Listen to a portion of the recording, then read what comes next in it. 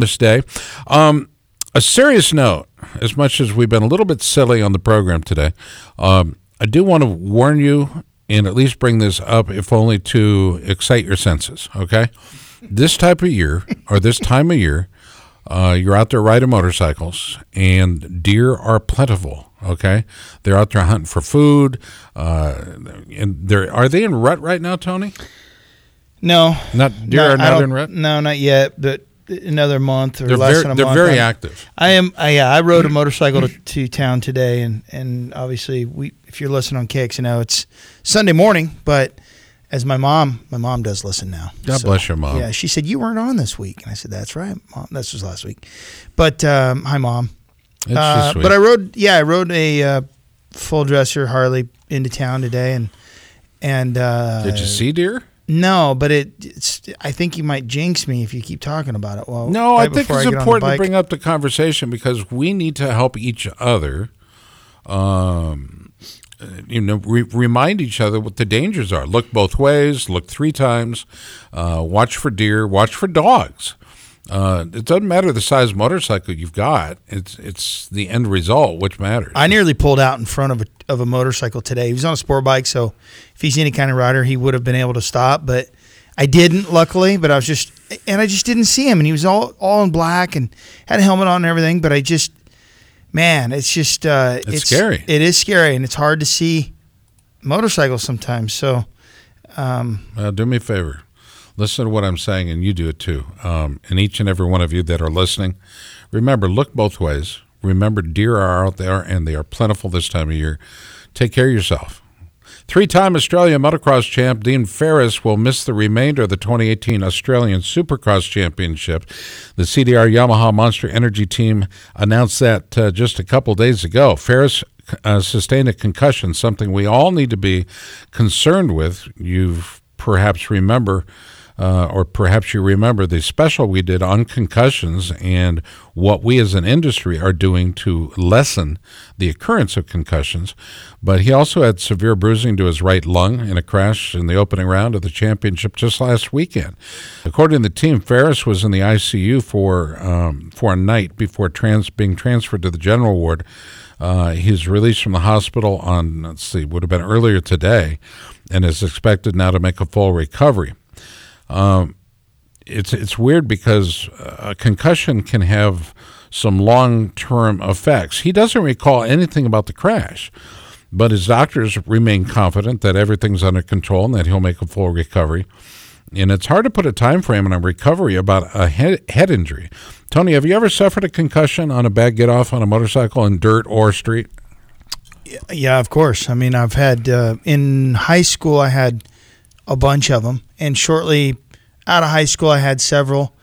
And there's a lot of blank spots in my memory, and I used to have problems with just not being able to focus and that kind of thing. And I don't know if it was just because I was kind of a stupid kid but now I'm kind of having the same things go on, and it's a real thing. And I do think it's because of concussions. And, I was watching, I was football, and I'm not a football guy, but, their helmets are a lot different looking. Very different. Than what they were. And they all have and you know what they kind of look like? They kind of look like a... Stormtrooper helmet? No, I was going to say it has some of the features of a motocross helmet. That's what I was going to say. So okay. I dig that because, where motorcycling and car racing have led the way, they've led the way a lot in rider and driver safety. Okay. Mm-hmm. Can we do more? You bet we can. And we need to do more in order to remain relevant and safe for our racers. Otherwise, you're going to have a bunch of broke down guys like Bob Hanna. Okay.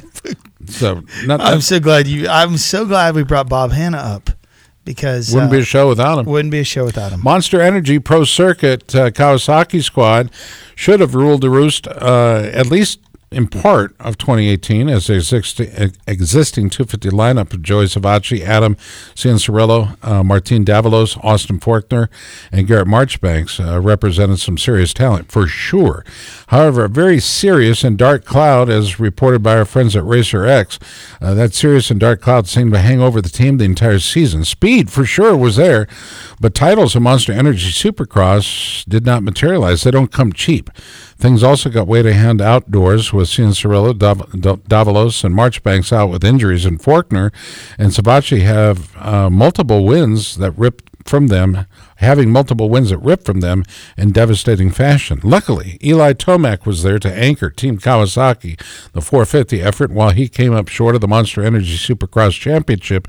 He also won the Lucas Oil, if you recall, the Lucas Oil Pro Motocross Championship for the second straight year. What's the magic there with Eli Tomac? Well, no, I don't think anybody's outworking Tomac for sure. I mean, he is absolutely a beast, and his dad being a bicycle champion, and they've got a good training program. I know Martin was over there. Jeremy Martin trained with him. Made a difference in his career. Yeah, it has made a huge difference, and I don't know, Scott. I think Tomac. He's the first one to win back-to-back outdoor titles in ages. And for Kawasaki. So now he's won 50%. Think about this. He's won 50% of the 450 Supercross or motocross races held over the last 2 years. 50%. What's the rest of the field? What are we talking about? Total numbers. Okay, but you're comparing him to. I'm not comparing. I don't know that you can. Well, Ryan Dungey won more than that. But the point and Ricky Carmichael won all of them. All of them. But still, this is a modern era, equipment being equipment, and I think we have a more even playing field, or racing field anyway. Eli has a multi-year deal, so he will be back to battle for titles again on the brand new 2019 KX450. Will that be a difference maker, Tony? Your thoughts on the new KX450? I rode it Sunday. I was surprised. I guess I've been asleep, but the thing has a hydraulic clutch. Obviously, it's electric start. Do you like the hydraulic clutch? No, I don't care about it. I guess it's just, for me, I think it's something that can break if you do crash. It's just one more thing that can go wrong. Obviously, KTM's had it for ages. A lot of people put hydraulic clutches on their dirt bikes. I don't care about it. My Honda feels great just in stock form.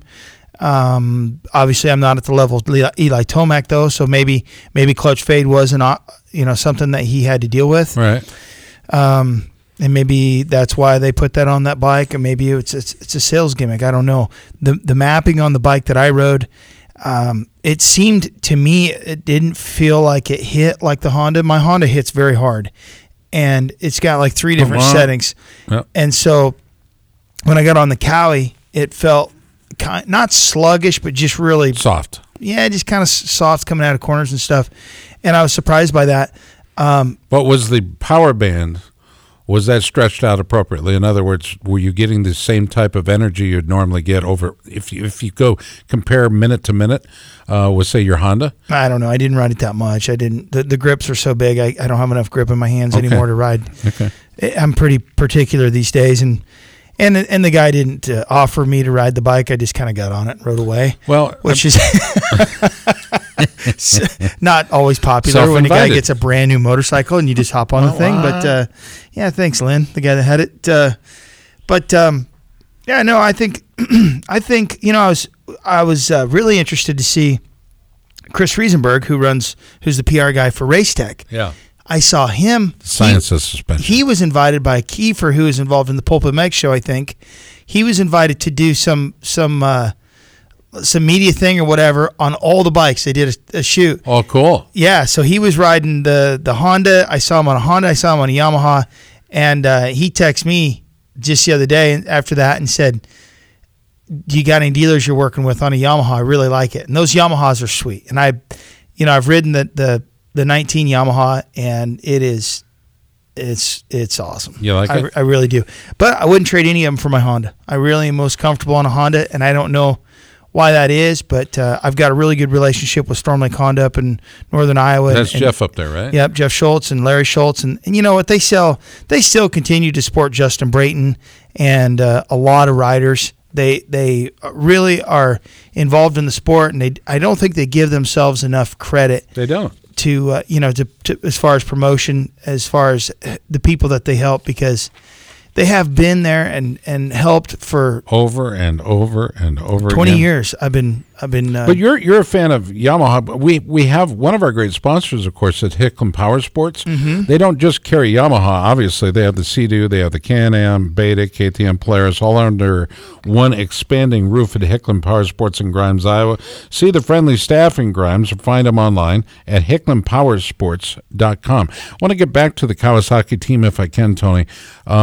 We talked about the dark cloud that was over them for the season, but as for the 250 team, a rough season wasn't for lack of effort or ability, right? But Kawasaki is bringing back the entire group for 2019.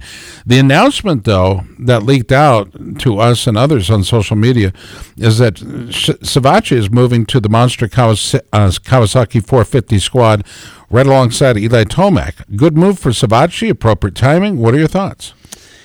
I think that is up to Joey. Obviously, super quick. Obviously he's comfortable on the 450. I think, it's he's got a lot of the puzzle pieces to be a contender. Right. I would say got the equipment for sure. I would not speculate that he would not be in the top 5, but I think he's a top 10 guy. Well, Savachi leaves, right, and moves up to, I should say, a 450, but he supplants Josh Grant, of all people, okay, the veteran 450 pilot, loses his spot to Savachi, so who picks up Josh Grant? I don't know. Josh is, I don't know what Josh's plans are. I guess we could call him and ask him and maybe schedule him for an interview, and I don't want to put words in his mouth, but I don't know where he is. He's got that he's got some other stuff cooking, and I don't know if he's going to. I don't know if he's going to hang around like Nick Way did for a long time. I did see Nick Way race to J-Day. I saw something on his social media. He raced a J-Day out east, which is an off-road race that John Day owns, and he crashed. Actually, it was pretty. You could hear him go, "Oh!" It was pretty funny to hear Nick Way, because Way never crashed, it seemed like, and Tree jumped up and grabbed him. But what happened? Yeah, I don't know if Grant. I mean, he's a super guy. Everybody really likes Grant, and it's easy to like that guy. It is. He's a family man now, and Grant is kind of a story like Barsha. There was a time when he was a little cocky and hot, and a lot of people were turned off by that as fans or whatever. And I think as he's gotten older, everybody realizes he's a pretty humble guy. And speaking of Barsha, he was confident. How about Barsha? That is a story there. Nobody would touch him. Nobody wanted him. He had really ran a lot of people off. Including sponsors. That's who I'm talking about. I'm talking about teams. Nobody would touch him. And then he had to go out and fend for himself. And it really was, you can just see he is a completely different guy behind the camera. And I've heard that he's that way, in his personal life and everything. It was really a life lesson. Humbling experience. Yes. And so now he's on freaking U.S. Des Nations. I mean, he's on the MX Des Nations U.S. team. Well, and a factory Yamaha guy. Sometimes maturity sneaks up on us, and we don't even know it. And that obviously happened to him as well. Joey Savachi's promotion, by the way, makes room for Marchbanks to embark on his first full pro season. If you recall, he started as a professional at the Lucas Oil Pro Motocross Opener at Hangtown in 2018. This will be Marchbanks' first shot at Supercross as well. Cian Cirillo will return from the ACL surgery that cost him the full outdoor season. And Forkner, well, we love Austin Forkner on this show, looks to build on some improvements. He won his first Supercross race in 2018. I heard a funny story this weekend. I don't remember it, but I was it was when I didn't own the racetrack. So, I started the racetrack in like early 2000s down at Riverside Raceway in Winterset, and then sold it and then bought it back. But when I didn't own it, Forkner, his mom and dad showed up, and they were short a flagger, and they made They asked Austin Forkner's mom to go out, and so she actually went out and flagged in the backwoods while Austin was racing to help pay for entry fees and stuff. It's just kind of funny to hear that. All right, hey, want to thank each and every one of you for listening. For Tony Wink, Eddie Kuhlenkamp, Roman Ovidit, PJ Duran, I'm Scott Casper speaking. Thanks to our contributors, Chris Bishop, Tommy Boy Halverson, our producers, Jack and Leanne De Leon.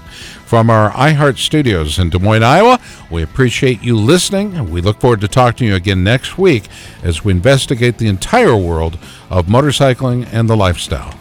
Have a good one, everybody.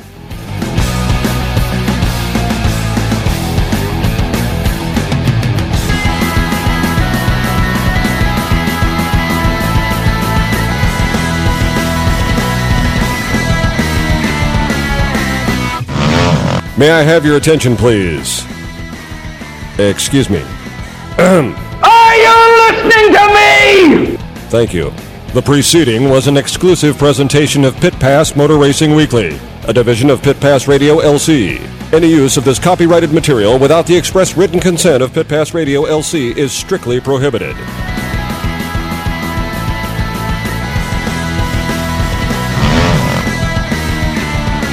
Get ready, race fans, because the ultimate NASCAR experience is about to hit the airwaves. Welcome to Pit Pass NASCAR, the podcast that takes you deep into the heart-pounding world of NASCAR racing. Join us each week as we bring you closer to the NASCAR action with exclusive interviews and all the news and rumors you need with your favorite drivers, team members, and industry insiders. So whether you're a fan of super speedways, short ovals, or road racing, or you've just watched Talladega Nights, Pit Pass NASCAR is the podcast you've been waiting for. Get ready to fuel your passion for NASCAR like never before. Subscribe now to Pit Pass NASCAR on your favorite podcast platform or head to evergreenpodcast.com and get ready to join us. Launching in the fall on Evergreen Podcast Network. Follow us on social media at PitPass_NASCAR to stay up to date with everything you need to know about the podcast.